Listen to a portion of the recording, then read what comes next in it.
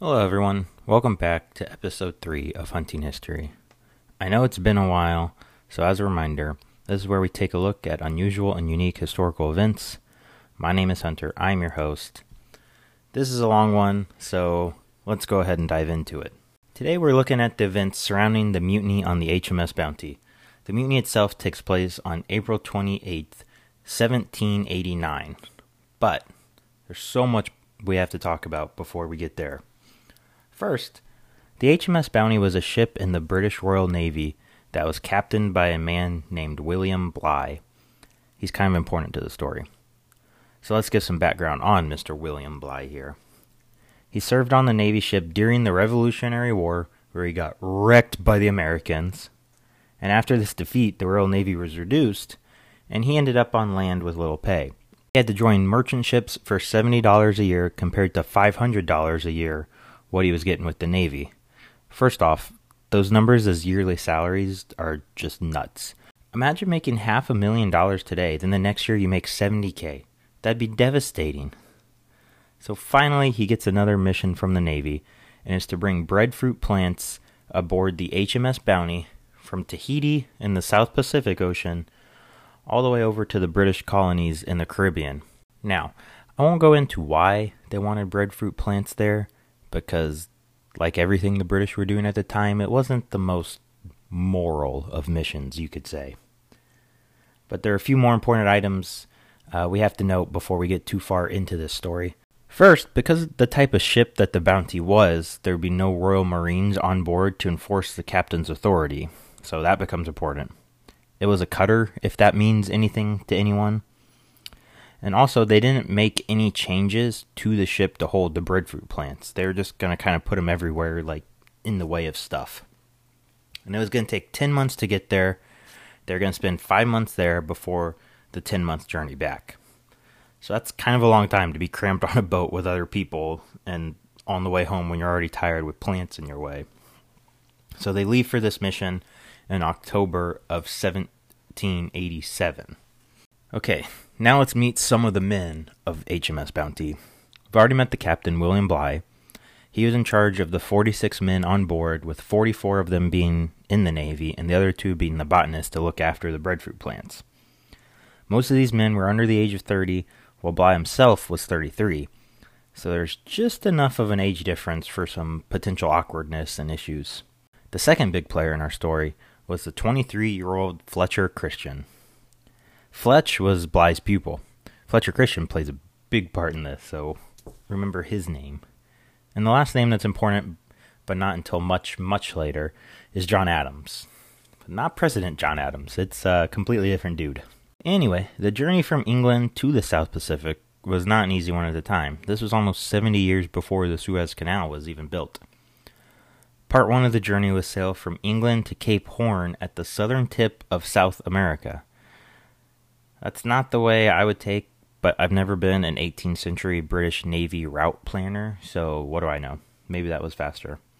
However, when they did get there, the wind was so bad that they had to leave and sail all the way over to the Cape of Good Hope in South Africa, where they spent 5 weeks repairing the ship and getting supplies and whatnot. I feel like that's how they should have gone from the beginning, but once again, what do I know? So, this stop in South Africa is where cracks start to form. During this leg of the journey, the men realized that Bligh was a very strict captain. He's always on the men about their diet and their sanitation, and he loved enforcing his rules. Now, I know that these ships at the time weren't up to today's standards of cleanliness, but if they tried just a little bit harder to be clean and healthy, maybe so many sailors of the time wouldn't have died. So, I think I might be on Bligh's side here. But anyway, for exercise, this one's good. He would make them get up on deck and dance, which it had to be hilarious to him. Imagine your typical 1790s British Navy sailors just dancing on deck in the middle of the ocean to no music or just like some guy in the corner playing on the flute. So Bligh had to know what he was doing, and this couldn't have just been about exercise. The captain was getting a good laugh. And it also needs to be noted that Bligh and Christian's relationship was still good, still a very healthy master-pupil relationship. Until we get on to part 2 of the trip. This part was from South Africa to Tasmania, just south of Australia. This part was more of the same. They had little trouble getting to Tasmania, and it only took them 52 days to get there. 52 days feels like a long time to me, but I guess it's not for the time. It was on Tasmania where the crew started to break and become more upset with Captain Bligh. The carpenter on board was the first to have a real run-in with him when Bligh screamed at him for not cutting the wood right and took his rations. First off, taking a man's rations feels cruel and unusual, and no way to get him to work harder. And second, what does Bligh know about carpentry? This is how those cracks start to get just a little bit bigger when you could lose your food due to poor performance.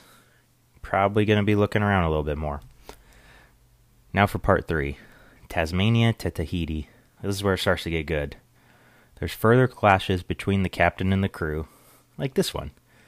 So the surgeon on board was a man named Thomas Huggin, and he was a drunk. Big time drunk, which is always what you want in your surgeon. He ended up killing a sailor by bloodletting, which is where they let the leeches suck out the bad blood. The only problem with this was the sailor had asthma. So, not a great doctor to treat asthma by sucking all your blood out. He covers it up by saying that the sailor died of scurvy. And rightfully so, this scares Bligh. And he makes the whole crew do his own scurvy remedies. And he also takes all of Huggins' alcohol, which probably was a good call. Huggins eventually dies shortly after they get to Tahiti and did not last very long. So speaking of Tahiti, they eventually get there on October 26, 1788, after 1 year at sea and 27,086 nautical miles. Once they made landfall, the Tahitians greeted them warmly and were more than happy to give them some of their plants. Being that it was a nice tropical island and all they had to do was pick up a couple plants and repair the ship, while they were on Tahiti for the 5 months, their crew duties were very light. And because of this, the crew started, well, let's just call it hanging out with the local Tahitian woman. 18 of the men, not including Captain Bligh, but including our buddy Fletcher Christian, were treated for STDs. Fletch got really close with one of the women and was very much in love. Bligh became very upset with his men. Because of all of this, it made them slack off at their jobs. He would regularly yell and beat them in front of the Tahitians. Christian was a regular target of the captain's rage. It got so bad that 3 of the men tried to desert, but they only made it 3 weeks before they were caught and punished by being flogged. Luckily for anybody currently in the Navy, I don't think you can get flogged as a punishment anymore, so you should be good there. However, like all good vacations, you have to go home sometime. Once the work was done and they had to leave, Bligh didn't realize how hard it was for the men to actually leave this island paradise. But eventually they did, and Bligh took his unhappy crew with all the breadfruit plants back into the open ocean in early April of 1789. Classic vacation blues and all. But for whatever reason, Bligh was beginning to become more and more paranoid of something. He'd frequently get angry with the crew. Christian was still a usual target, and this is where the crack between them got quite large. So they had to make a stop on Tonga, which is between Tahiti and Australia, for water and other supplies for the long journey back. And just a side note, if I mispronounce any of these island names, I apologize. The only problem with this stop was that the islanders on Tonga were not friendly at all, which I don't blame them for. I probably wouldn't be friendly either if a British Navy ship showed up at my house and tried to take all of my things. And of course, the man in charge of getting the water for the way back home was Fletcher Christian. He did not do this, mainly because the islanders were unfriendly, and for whatever reason, Bligh gave him guns to use, but he didn't give him any ammo for the guns. And for all you non-gun folk out there, they're kind of useless without the ammo. I guess he could have used it as like a stick to hit things with, I guess, but is pretty much useless. So our buddy Fletch was harassed by the natives and wasn't able to get much water and returned to a firm cuss out by Bligh. Bligh also blamed Christian for the natives stealing one of their anchors, because somehow that's his fault, and for some missing coconuts that were supposed to be in the captain's quarters, which he probably just ate and forgot about. In my opinion, Bligh, at this point, deserved to have his coconuts taken. But mad about the coconuts, and the anchor, and the low water, and already being a hothead, Bligh decides to cut the men's rations in half and take away their rum. Because what's the best way to get angry men to work harder for you? You guessed it, take half of their food and all of their rum, because that's never caused problems before, has it? This put Fletcher Christian in a very dark place and had him contemplating about deserting, but some of the other guys told him that they had his back. Okay, finally it's time. Fletcher, after rolling around in his bed all night, decided he was going to fight back. April 28th, 1789. It's 5:15 in the morning. Christian rounds up some of his buddies and grabs guns, presumably with ammo, and heads for Bligh's room. They grab Captain Bligh and tie him up at gunpoint. He's yelling and screaming for somebody to do something, and complete chaos breaks out on the boat. Eventually, all of the neutral sailors look on as Christian and his men have Bligh and 18 of the men loyal to him rounded up. They put those 19 into one of the Bounty's boats that only holds 10 people. They give them food and water for 5 days and some tools and a compass. Then they just send them off into the open ocean. Alright, let's break this down. The initial execution of the mutiny was flawless. They got to the guns first, they had the element of surprise by striking early in the morning, and just once Bligh had to say, "The one time you get up before noon and this is what you choose to do," like he's an angry dad. But then they start to get sloppy. They don't put a gag on Bligh, so he's able to cause some chaos and give orders to his supporters. And then their biggest mistake of the mutiny is giving the veteran Navy captain food, water, tools, and a compass. They had to know it wasn't the best idea, and part of me believes that they didn't actually want to do this. Because if you're going to overthrow a guy, you have to make sure he can't come back. You especially can't hand that guy the tools to come back. So we'll see how this goes for our mutineers. But this is where our story breaks into multiple timelines, so I'll try to keep the dates straight to help you keep everything straight. So let's start with Bligh and the men floating around in the ocean.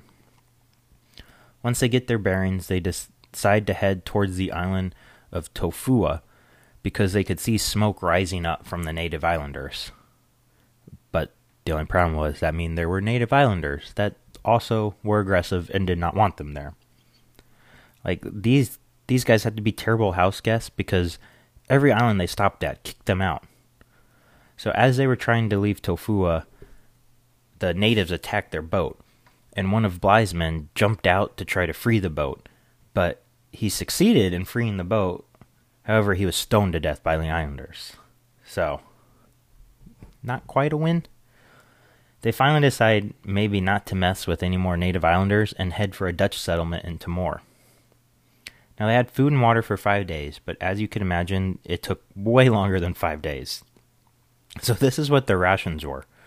1 ounce of bread and 5 ounces of water a day. A day. 5 ounces of water is like 2 sips, and an ounce of bread is a bite. The rations were a bite of bread and 2 swigs of water a day. That had to be miserable with that little food and water. Oh yeah, the weather was also real stormy, because every good issue needs another issue. So on May 28th, 1 month after the mutiny took place, they stopped on Restoration Island in Australia, where they were able to find oysters and berries and whatnot. I'm sure at this point they would have eaten literally anything that looked edible. So finally, on June 14th, they make it to Timor after nearly 2 months in a crowded boat on the open ocean. The trip, as we'll call it, was obviously not an easy one, and all the men had large tempers, and rightfully so. They ended up staying in what's now modern-day Jakarta as they waited for a ship that was headed back for England. Bligh eventually makes his return back to England to tell them about the mutiny in March of 1790, 11 months after the mutiny. Now, a lot happened in the South Pacific in those 11 months. Let's go over the timeline of the Bounty with Fletcher Christian in charge. The first thing they do is divide up all the stuff from the dudes they just sent off into the ocean. Next, they toss all the breadfruit plants into the water because they're in the way and they're not going to make it to the Caribbean anyway. Now, they know that eventually people are going to come looking for him, even if Bligh doesn't make it back, because the Bounty is a Navy ship and they're going to notice when that never comes back. They head for Tubuai, which is 400 miles south of Tahiti. They can't go back to Tahiti because that's the first place somebody's going to look for them. They make it to Tubuai on May 28th, the same day that Bligh made it to Restoration. But I bet you can guess if these natives on Tubuai were hostile or not. They were. However, our buddy Fletch was now in charge of the ammo, and he ended up shooting 12 of the native islanders before the rest of them fled. They decided to stay on the island and tried to set up a permanent settlement. But for that to happen, they needed labor and women. So, to get labor and women, they go back to their favorite island of Tahiti on June 6. Christian goes to the chief of Tahiti and tells him that they're setting up a sanctioned settlement and needs people for it. The chief believes this lie, because why would he expect a lie, and lets Christian take goods, livestock, and 30 Tahitian men and women back with him. He leaves with his people, led by deception, on June 16th, 2 days after Bligh had made it to Timor, so now his clock is ticking. Back in Tubuai, the men start building a fort with a moat around it for whatever reason. They're having constant clashes with the native islanders who do not want them there. One of these battles ends up killing 66 of the islanders. So Christian realized that he's losing power over his men and the situation is getting out of control. Instead of being the victim of his own mutiny, he gives all the men a vote. You can either go back to Tahiti, where it's safe, but they'll most likely catch you, or try again on another island. Christian knew that after his deception of the Tahitian chief and him starting the mutiny, he couldn't ever return to Tahiti. 16 of the men did decide to risk it by going back to Tahiti, and 8 men decided to go to another island with Christian. Safety in numbers was not a thing with these guys. The Bounty, with all the crew and the Tahitians they lied to, made it back to Tahiti on September 22nd, and the Tahitian chief was very mad because he had learned about Christian's deceit. Fletch stayed on the boat for this visit. And what do you do when you fear for your life and are about to hide on an island? That's right, you have a party on the boat. The other 9 stayed and had a party on the boat with some of the Tahitians. Most of those Tahitians being women, because apparently even in the 1700s, women couldn't resist a guy with a boat. Now this next part's bad. They just leave with them on the boat. Straight up kidnap these people. And 2 of the kidnapped are elderly ladies that won't be useful in starting a new settlement, so they just drop them off on some island that isn't their home island. That's terrible. So now on the Bounty, looking for an island to live on, is the 9 mutineers, including Fletcher Christian, 6 Tahitian men, and 14 Tahitian women. That's 15 dudes and 14 girls. You can tell where that's going to go.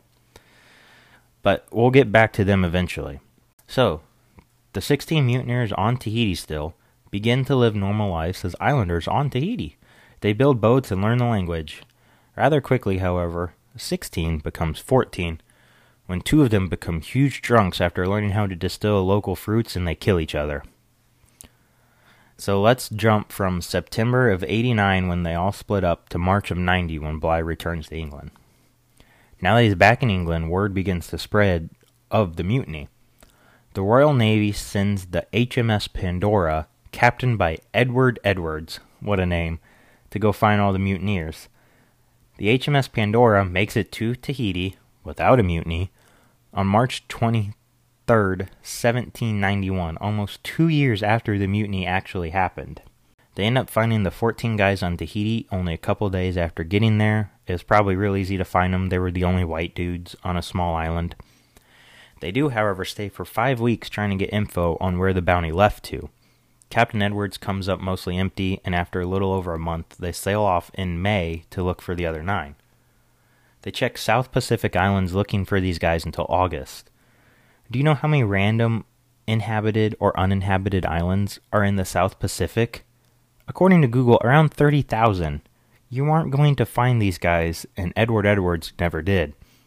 He did, however, sail right past the island they were on, but didn't stop, because of course he did. So they turn and head for home. But on the way home, they run into the Great Barrier Reef. Not like they have to navigate through it or around it. They literally hit it, and it sinks the HMS Pandora.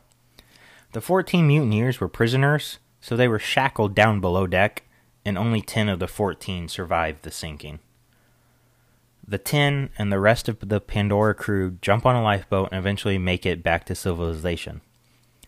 They begin the long journey back to England, being transferred from one boat to another and stand trial for the mutiny. Bligh, however, would not be at the trial because he was already assigned to another boat to go get the breadfruit plants like he was supposed to. At the court-martial, of the 10, 4 of them were acquitted of any wrongdoing, 3 of them were found guilty but pardoned by the king, and the other 3 were found guilty and hung for it. Now, Bligh didn't come out clean in all this. He had his own hearing where he was reprimanded for losing his ship. As he should. You can't lose your ship. If you remember, though, there's still 9 guys hanging out there living up the island fugitive life.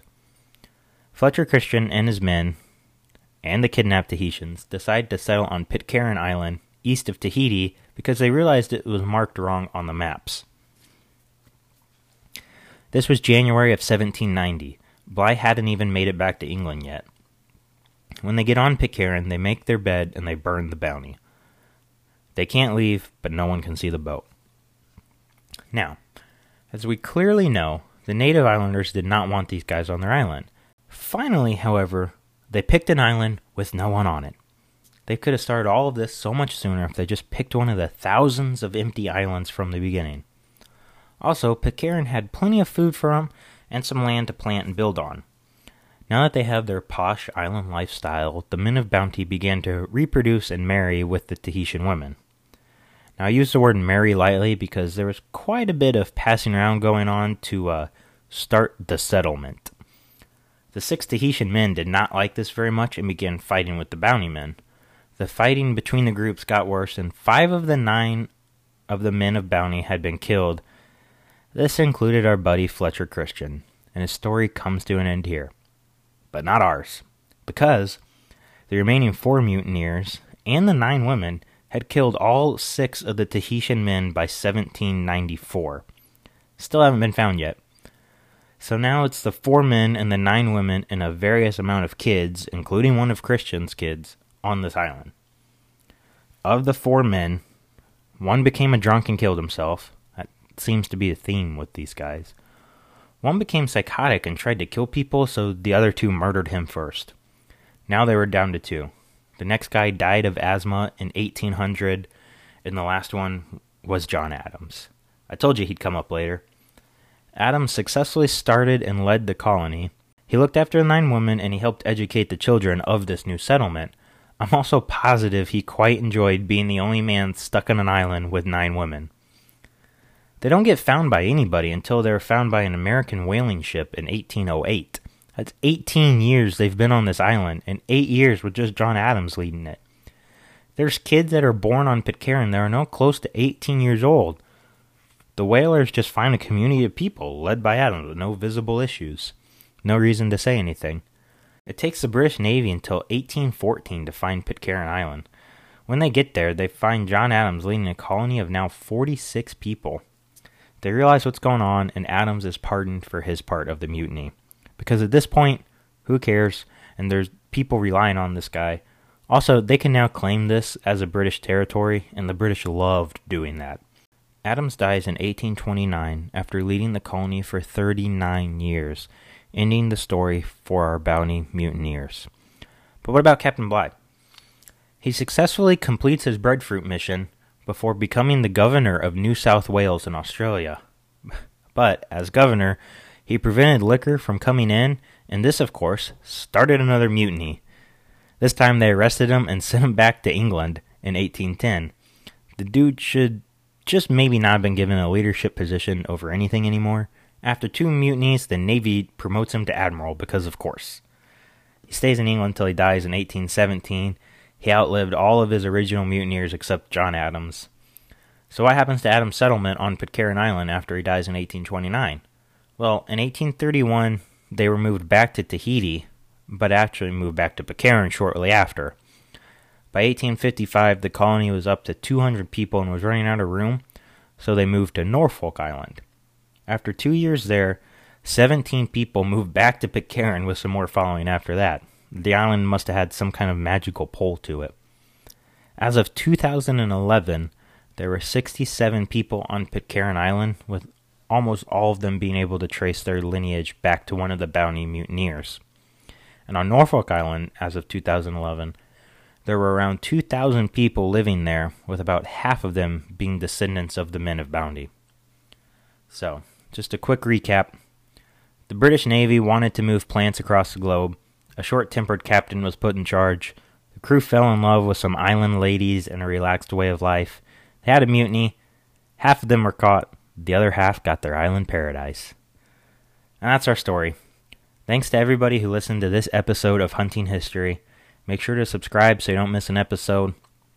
Follow us on Instagram at HuntingHistoryPod, and on Twitter, or X I guess now, at HHistoryPodcast. If you have an idea for a historical event, DM it to us on there. So, my name is Hunter, and until our next unusual and unique historical event, goodbye.